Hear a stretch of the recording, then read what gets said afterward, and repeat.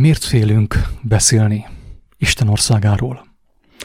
Miért félünk beszélni Jézusról, az ő tanításáról, az ő szavairól? És legfőképp, kedves hallgatók, a kérdés az, nagyon kényes kérdés, hogy miért félünk imádkozni? Miért félünk fohászkodni valakiért?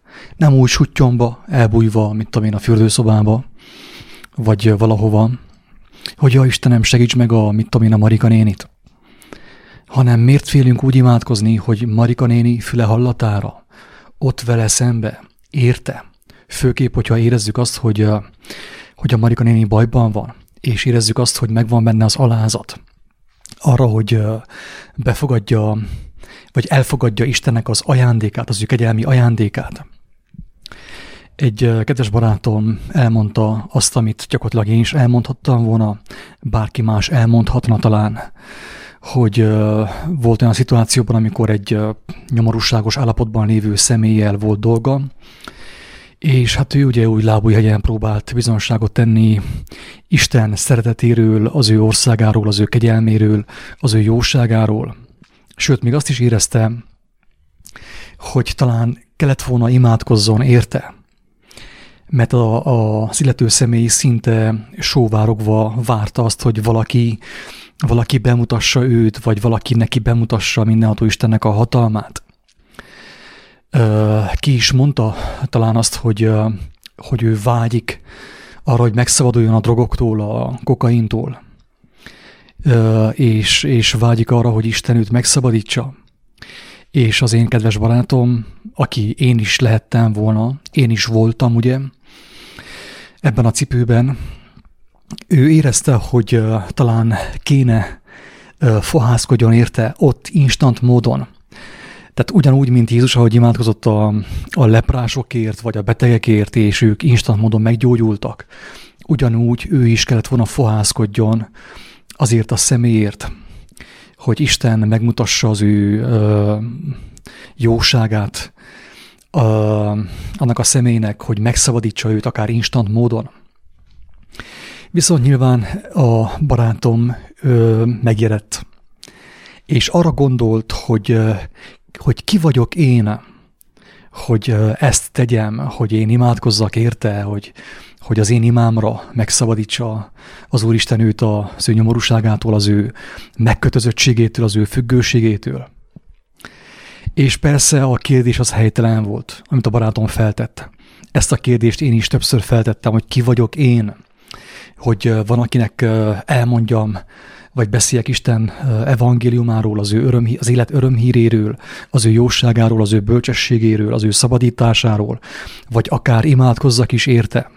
Nem kell egy nagy litániát. Jézus azt mondta, hogy nem kell, nehogy azt gondoljuk, hogy csupán ugye a farizeusok és a pogányok gondolják azt, hogy a sok szóért hallgattatik meg az ő imájuk. Ez hazugság. Ez nem így van. Hanem nincsen szükség egy hatalmas nagy litániára, nincsen szükség egy hatalmas regényre, hogyha valakiért imádkozol hangosan.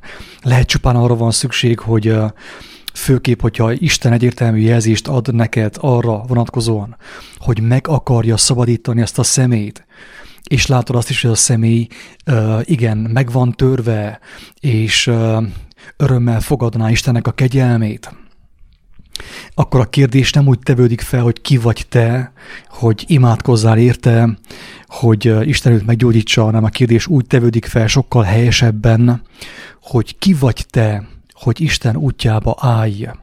Hogyha ő azt kívánta volna, hogy te imádkozzál érte, hogy az ember instant módon megtapasztalja az ő dicsőségét, az ő jóságát, akkor ki vagy te, hogy az ő útjába állj?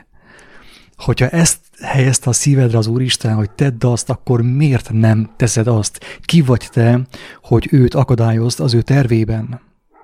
És hát nyilván elgondolkodtam azon, hogy régebb milyen bátrak voltunk, milyen szókimondók voltunk, milyen jól tudtunk dicsekedni a mi erősségeinkkel, a mi dicsőségünkkel, a mi erőnkkel, ugye, a mi jó pofaságunkkal, a jó képűségünkkel, és mindennel, amit mi összeszedtünk a világból. Tehát nem rejtettük véka alá, dicsekedtünk azzal. De ahogy Pál apostol mondja, hogy dicsekedhetnénk Krisztusban, dicsekedhetnénk Istennek a kegyelmével. És ilyenkor ugye a nagy betyárság eltűnik hirtelen, ugye az inunkba száll a bátorság, holott a magasságos Isten arra hívna bennünket, hogy mivel hogy Jézus nincs itt a testben, az ő testében, az ő fizikai testében, mi vagyunk az ő teste, a Krisztus teste, ugye. Ezért ugye arra hívna a mindenható Isten bennünket, hogy szavakkal, tettekkel, cselekedetekkel, lélek által bizonságot tegyünk az ő jóságáról, az ő erejéről, az ő bölcsességéről. És megjedünk ilyenkor, megjedünk az ő hatalmától. Pedig nem kéne, mint az előbb is mondtam, nem kéne egy ilyen hatalmas nagy litániát mondani, nem arra kapunk mi elhívást, hogy meggyőzzünk valakit Istennek az igazságáról, az evangélium igazságáról, hanem mi arra kapunk elhívást általában ilyen szituációkban, hogy bizonságot tegyünk arról, amit az Úristen a szívünkre helyez. És hát a kérdés az, hogy minek köszönhető az, hogy megjedünk. Bizonyos szituációban megjedünk, és elhallgatjuk azt az igazságot, ami által megmenekültünk, elhallgatjuk Isten dicsőségét, úgymond elrejtjük, véka alá rejtjük, a lámpásunkat ugye az asztal alá helyezzük, ugye, hogy ne világítson. Miért megy el a bátorságunk? Vagy egyáltalán, hogyha nincsen bátorságunk, akkor egyáltalán miért nem jött meg? Miért nincsen bátorságunk? Persze egyrészt azért, mert talán még nem vagyunk teljesen bemerítkezve az élő vízbe, a Krisztusnak a szavába, az ő tudományába, az ő ismeretébe. Egyrészt ezért lehet az, hogy félünk, másrészt pedig azért, kedves hallgatók, hogy ami az elsőből következik, tehát hogy nem ismerjük őt eléggé, az, hogy mi azt hisszük, azt gondoljuk, hogy mi vagyunk azok, akik imádkozunk, vagy mi vagyunk azok, akik el kell végezzünk valamit. Ugye egy életen keresztül így éltünk, 10, 20, 30, 50, 80, 90, 120 éven keresztül mi úgy éltünk, hogy mi kellett megdolgozzunk mindenért, mi kellett bizonyos dolgokat elvégezzünk. Viszont most egy ilyen, mondjam azt, hogy egy hatalmas paradigmaváltás történik ugye a mi elménkben, a mi életünkben, és fontos hozzászokjunk ahhoz, hogy ez mostantól nem úgy van. Nem mi kell őt megmentsük, nem a mi imánk menti őt meg. Lázárt, ezért olvastuk fel. Azt hiszem, hogy a János evangéliumának a 11. fejezete. Felolvastuk hangosan, és Isten kegyelméből elmondtuk, hogy nem Jézus támasztotta fel Lázárt. Nem ő támasztotta fel.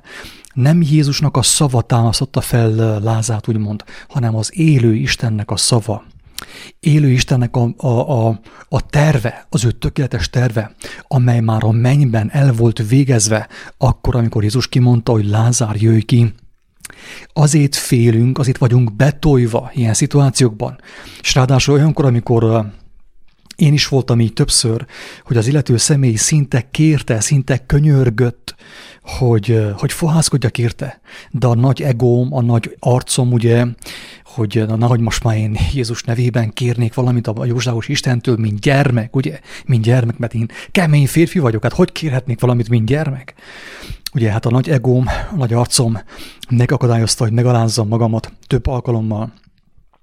És egyszerűen csak kimondjam azt, amit az Istennek a lelke a szívemre ad. Hogy az, hogy te hát meg akarsz szabadulni, kívánsz megszabadulni a nyomorúságottól. Azt mondja, hogy igen, és hiszel Istenben?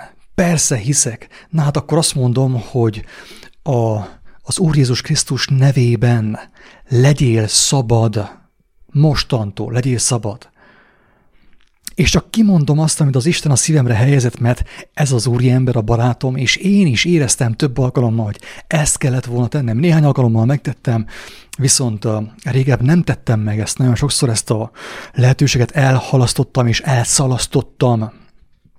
Mert ugye megijedtem, hát ilyen nem csináltam, hogy néz ki az, hogy én ilyen csinálok. Én a menőcsávó, ugye, a jópofa legényke, ugye a humoros legényke, a világjáró, hogy csinálják olyant, hogy én megalázzam magamat és imádkozzak embertársamért, mint hogyha meg akarnám őt ölni, vagy gyilkolni, vagy meg akarnám lopni, holott ez pont az ellenkezőjéről szól, hogy életet kaphat, új életet kaphat, egy alázatos és egy engedelmes cselekedet által. Azáltal, hogy én megalázom magamat, és azt mondom, hogy hát figyelj meg van írva. Jézus erről beszélt.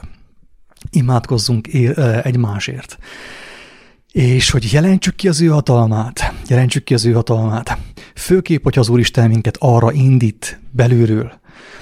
Tehát, és ugye nehéz nekünk megérteni, hogy ez már nem mi vagyunk, és épp ez a cikk az egészben, hogy nem mi vagyunk. Ez nem a mi nagyszerűségünk, ez nem minket dicsér, ez nem a mi intelligenciánkat dicséri, ez nem a mi képességeinket dicséri, ez nem a mi jóságunkat dicséri, hanem Istennek a jóságát dicsérné, hogyha nem félnék kijelenteni azt, amit az élő Isten a szívemre helyez. Én nem azt mondom, hogy ebből sportot kell csinálni.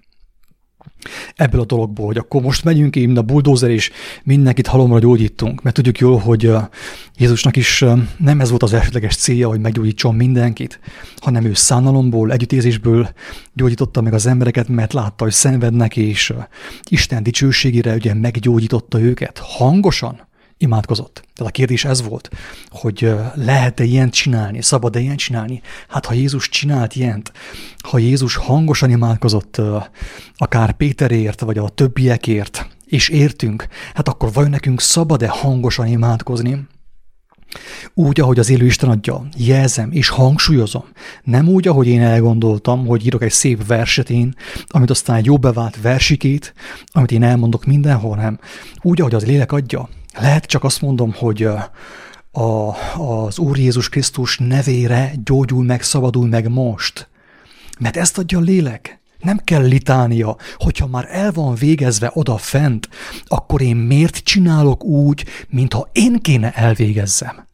Ugye mekkora bolondság, és ugye mekkora őrültség, és mekkora megkötözöttség.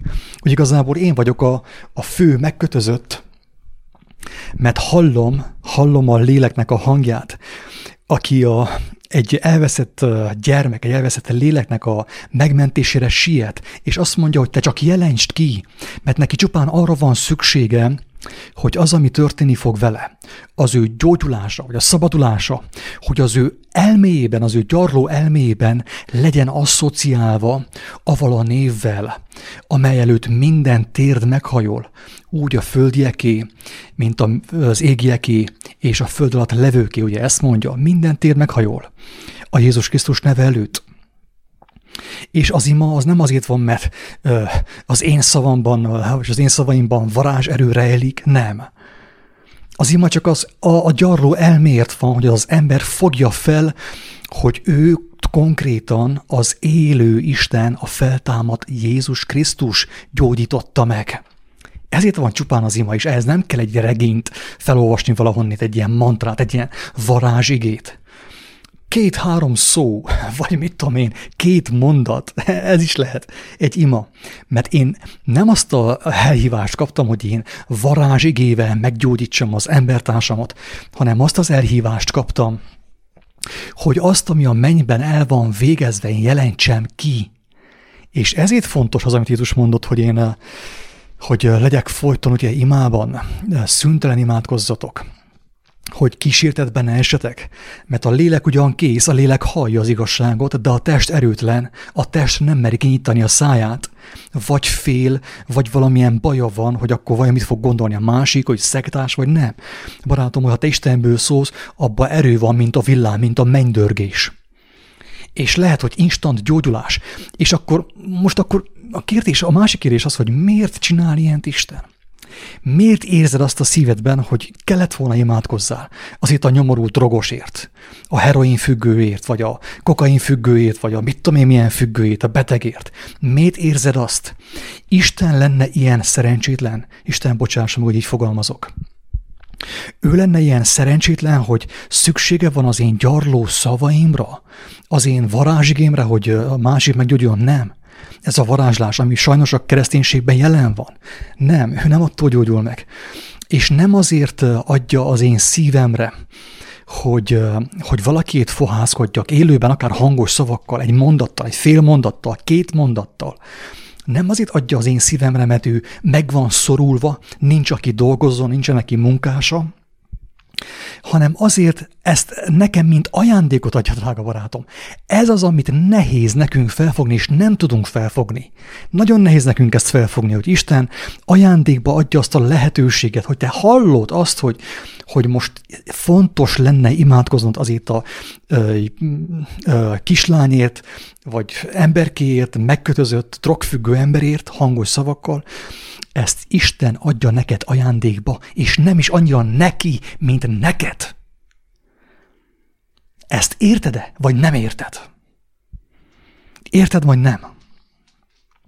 Hogy Jézus azt mondta, hogy Lázár, jöjj ki, talita kumi, a kislánynak ezt mondta. Kislányka, kelj fel! Ezt az imát, ezt a kijelentést Jézus Krisztus kapta Istentől ajándékba. Istentől ajándékba. Az, hogy Lázár jöjj ki, ezt a kijelentést Jézus Krisztus kapta Istentől ajándékba. Miért? Azért, mert amikor Istentől kapom ajándékba az imát, a kijelentést, a kérést, akkor nem csak a kérést kapom én, hanem kapom Istennek az erejét, látjuk Istennek az erejét, az ő dicsőségét. Tehát azért mondja neked, hogy mondd ki egy mondatba, 2 mondatba. A feltámadt Jézus Krisztus nevében legyél szabad, gyógyulj meg, hogy meglásd a saját szemeddel Isten dicsőségét. Nem azért, mert Isten szegény, nem azért, mert nincsenek, ő másképp nem tudná megmenteni azt az embert. Le van írva a Bibliában sok helyen, több helyen egészen pontosan, nem tudom, hogy hány helyen, de több helyen le van írva az, hogy az Úristen, hogyha meg akarja menteni Gitkát, meg akarja menteni, akkor így is úgy is megmenti őt. És emberek nélkül is megmenti őt. Az, hogy rajtad keresztül a te jelenlétedben menti meg, az neked ajándék, barátom. Fel tudod te ezt fogni az értelmeddel? Tehát Isten lopva is megmenthette volna a Gittát, vagy a Gitkát, ugye? Ő lopva is megmenthette volna mindenféle emberi beavatkozás nélkül, megteheti ezt. Hát, hogyha mindenható, akkor persze megteheti ezt. De neki úgy volt kedves, hogy te legyél ott, hogy te az ajkaiddal mondd ki azt, amit ő a szívedre helyez, és lásd, hogy mi fog történni, mint ahogy Jézus Krisztus látta meg annyiszor, sokszor, hogy a kimondott szóra mi történt, mert Jézus mit mondott? Én nem azt mondom, amit akarok mondani, hanem azt, amit az atyától hallok. Én azt mondom, amit az atyától hallok. Érthető? És ő folyton azt mondta, amit az atyától hallott, amikor a leprás azt mondta, hogy neki, hogyha akarod, megtisztíthatsz.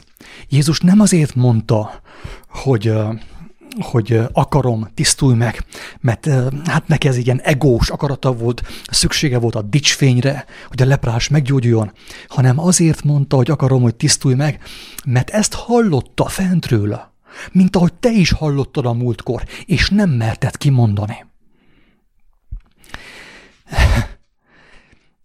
Nem tudom, hányféleképpen mondjam még. Hogy tudjam másképp és még egyszerűbben mondani, hogy én is és mindannyian megértsük a lényeget. Hogy Isten nem azért akarta, hogy Jézus imádkozzon az emberekért. Nem azért akarja, hogy te imádkozz az emberekért, nem úgy lopva, hát én múltkor a papalonat imádkoztam, érted? Lefekvés után. Nem. Hanem szemtől szemben. Hangosan, mint akinek nincsen semmit takargatni, semmi rejtegetni valója. Mert szabad Istenben. Úgy imádkozok, ugye? Ezt ő azért adja, hogy lássuk és tapasztaljuk az ő erejét, az ő dicsőségét, hogy tudomásul vegyük, hogy nem vagyunk árvák, és nem vagyunk már foglyok, nem vagyunk már rabok, hanem szabadok vagyunk. Jézus rengetegszer látta Istennek a dicsőségét, de hogy látta? Úgy, hogy ő kimondta azt, ami az ő szívében volt a lélek által. Isten lelke által azt ő kimondta, és az meg is valósult, és látta Istennek a dicsőségét szerinted. Szerinted Jézus olyan könnyen belement volna abba, hogy ő önként átadja magát a szenvedésnek és a halálnak, hogyha ő nagyon sokszor nem látta volna Isten dicsőségét megnyilvánulni a saját szemeivel? Hát nem biztos, mert ő is testben volt, át kellett élje a testnek a fájdalmait, a testnek a félelmeit, és Isten őt is felkésztette arra, ami jött az ő életében. Hogyan késztette fel? Bizonságokkal. Az ajkára helyezte a kijelentést, az imád, és utána meg látta a saját szemeivel Isten dicsőségét. És amikor meg annyi ember meggyógyult, amikor az emberek hallották a bölcsességet, amikor emberek feltámadtak, ez mind bizonság volt az ő szemeinek, az ő testi szemeinek. Megerősítés volt, hogy amikor eljön az óra, akkor tudja azt mondani, hogy Atyám, legyen meg a te akaratod. Én nem szívesen izom ki ezt a porrat, hogyha lehet, akkor múljon el tőlem ez a pohár, de mindazonáltal legyen meg a te akaratod. Ezt mondta Jézus, ugye? De miért mondta ezt? Azért, mert ő tudta, hogy nem árva. Tudta, hogy az ő édes atya él, örökkévaló Isten. Hogyan tudta? Mitől tudta? Azért, mert látta az ő dicsőségét. Sokszor látta, valahányszor valakiért imádkozott, és valakit tanított. Ő minden alkalommal látta Isten dicsőségét megnyilvánulni. És Isten, mint ahogy Jézusnak megadta az ő elsőszülött, most már nem azt mondom, hogy egyszülött, hanem úgy mondom, hogy elsőszülött, mint ahogy Pál apostol mondta, mert te vagy a következő szülött, és így tovább, ott még vannak egy jó páran. Hála Istennek. Isten fiak és Isten gyermekek, ugye, akik Krisztusnak a példája, Krisztusnak a szava által gyermekké lettek. És nekik is az Úristen, az élő Isten, ugyanúgy, mint ahogy Jézusnak, ajándékba adja azt, hogy imádkozzanak a nyomorultakért, a vakokért, a süketekért, a bénákért, a sántákért és a holtakért, a szellemi halottakért, a zombikért, a biorobotokért. Isten bocsássa meg ezt a kifejezést. Miért adja a szívünkre, hogy csináljuk ezt? Azért, mert ő tudja, hogy az ember meg fog menekülni. Tudja, hogy a vak újra fog látni. Tudja, hogy annak az embernek meg fog nyílni a szíve, az értelme. Ő csak azt akarja, hogy te mondd ki, hogy te az ajkaiddal mondd ki, hogy lásd a mennyek országát lejönni a földre. Az ő dicsőségét megnyilvánulni. Ezért, tehát most képzeld el, hogy bele sem mersz gondolni abba, hogy mostanig hány ajándékot szalasztottál el. Mostanig. Amikor Isten téged arra indított, hogy imádkozz, fohászkodj, egyszerű szavakkal, szeretetteljesen, egy mondatba, két mondatba, fél mondatba, mondd ki azt, amit a szívedre helyezett. Az Úr Jézus Krisztus nevében, a feltámadt Jézus Krisztus nevében legyél szabad, gyógyulj meg. Ha Isten mondja neked, hogy tedd ezt, akkor tedd ezt. Hogy lásd az ő dicsőségét, hogy legyen neked bizonyosságot, biztonságot. Érezd, hogy nem vagy árva. Érezd, hogy nem vagy magadra hagyva. Ezért ajándékba adja az imát. Mit mond Jézus? Azt mondja, hogy kérjetek az én nevemben. Kérjetek az én nevemben, hogy a ti örömötök teljes legyen. Mert mostanig még semmit nem kértetek az én nevemben. Mit jelent az, hogy kérni az ő nevében? Hát nem azt jelenti, hogy azt a kérést, amit a lélek ad az én szívemre, az örök életnek a lelke, a Teremtő Istennek a lelke, amit ad az én szívembe, azt én kimondom, kérés formájában, hangos szavakkal megfogalmazom. Nem ezt jelenti vajon? Úgy vélem, hogy ezt jelenti körülbelül. Hogy a Jézus Krisztus nevében az ő lelkülete által, az ő lelke által kérünk, mint ahogy ő hallotta Istent, mi is halljuk Istent, és azt kérjük, amit hallunk. Amit tudunk, azt mondjuk, és amit láttunk, arról teszünk bizonságot. És amit hallunk, azt kérjük, mert amit az Istennek a lelke kér, mi bennünk, az tökéletes, az már el van végezve. Abban erő van, hatalom. Dicsőség van abban, drága barátaim, dicsőség. Na ezt kell valahogy felfogjuk, fontos ezt felfogjuk, nagyon nehéz idők jönnek. Szerintem titkot ezzel már senkinek nem mondok. Brutális, nem hogy nehéz, brutális, apokaliptikus idők jönnek, amilyenek még nem voltak mostanig. Olyan idők jönnek. És hogyan tud minket megerősíteni Isten úgy, hogy kijelentjük azt, ami ő mond nekünk. Úgy kijelentésben, mint kérésben, mint kérdésben, mint imában. Kijelentjük azt, amit az élő Istennek a lelke ad a szívünkre. Úgy kijelentésben, bölcsességben, evangéliumban, mint kérdésben. Hogyha valami nincsen, nem tiszta a mi elménkben, a mi fejünkben, Isten adja a tökéletes kérdést, hogy a tökéletes kérdésre megkapd a tökéletes választ, hogy tanítson, ugye? És mi kijelentjük úgy a tökéletes kijelentést, úgy a tökéletes kérdést, mint a tökéletes kérést és az imát. Mi csak azt jelentjük ki, amit fentről kapunk, fentről látunk és hallunk. És ha fentről kapjuk és fentről látjuk, azt ajándékba kapjuk a mi hitünk megerősödéséért. Drága emberek, akik ezt halljátok, és akik ezt felfoghatjátok, fogjátok fel. Fohászkodjatok, hogy Isten tegye ezt nyilvánvalóvá számotokra a ti szívetekben, hogy azért érezted a múltkor is, hogy imádkoznod kellett volna hangosan ráadásul, megaláznod magadat, és imádkoznod kellett volna azért az emberét, azért a szerencsétlenért, hogy lásd leszállni a mennyet a szemed láttára, hogy lásd Isten dicsőségét, hogy a te hited ne legyen a levegőbe, hogy a te hited ne inogjon, ne hullámozzon össze-vissza, mint az enyém, hanem hogy lásd Isten dicsőségét, mert hogyha azt teszed, amit te hallasz, és azt kéred, amit te hallasz, ugye, lélek által, akkor arra jön a válasz is, és látni fogod. És ezáltal a hited megedződik, megerősödik, és bármi jön. Tudod te azt, hogy még hogyha a halál árnyékának völgyében is jársz, nem kell semmitől sem félned, mert nem vagy egyedül. Nem vagy egyedül. Nem félsz a gonosztól, nem félsz a látványtól, nem félsz a színháztól, a cirkusztól, mert a mindenható Isten van veled, az ő jobbján vagy, az ő jobb keze van veled. Ennyi, kedves hallgatók, remélem, hogy aki ezt hallotta, megértette, hogy miért félünk imádkozni hangosan, ugye? Hogyha a lélek úgy indít, miért van ez, hogy félünk, és hogy valójában miért van az, hogy azt érezzük, hogy fontos lenne, kimondjuk, kérjük, kijelentsük, és imádkozzunk hangosan ott, ahol a lélek mondja, azért, hogy lássuk azt, hogy ki az, aki megmentett bennünket.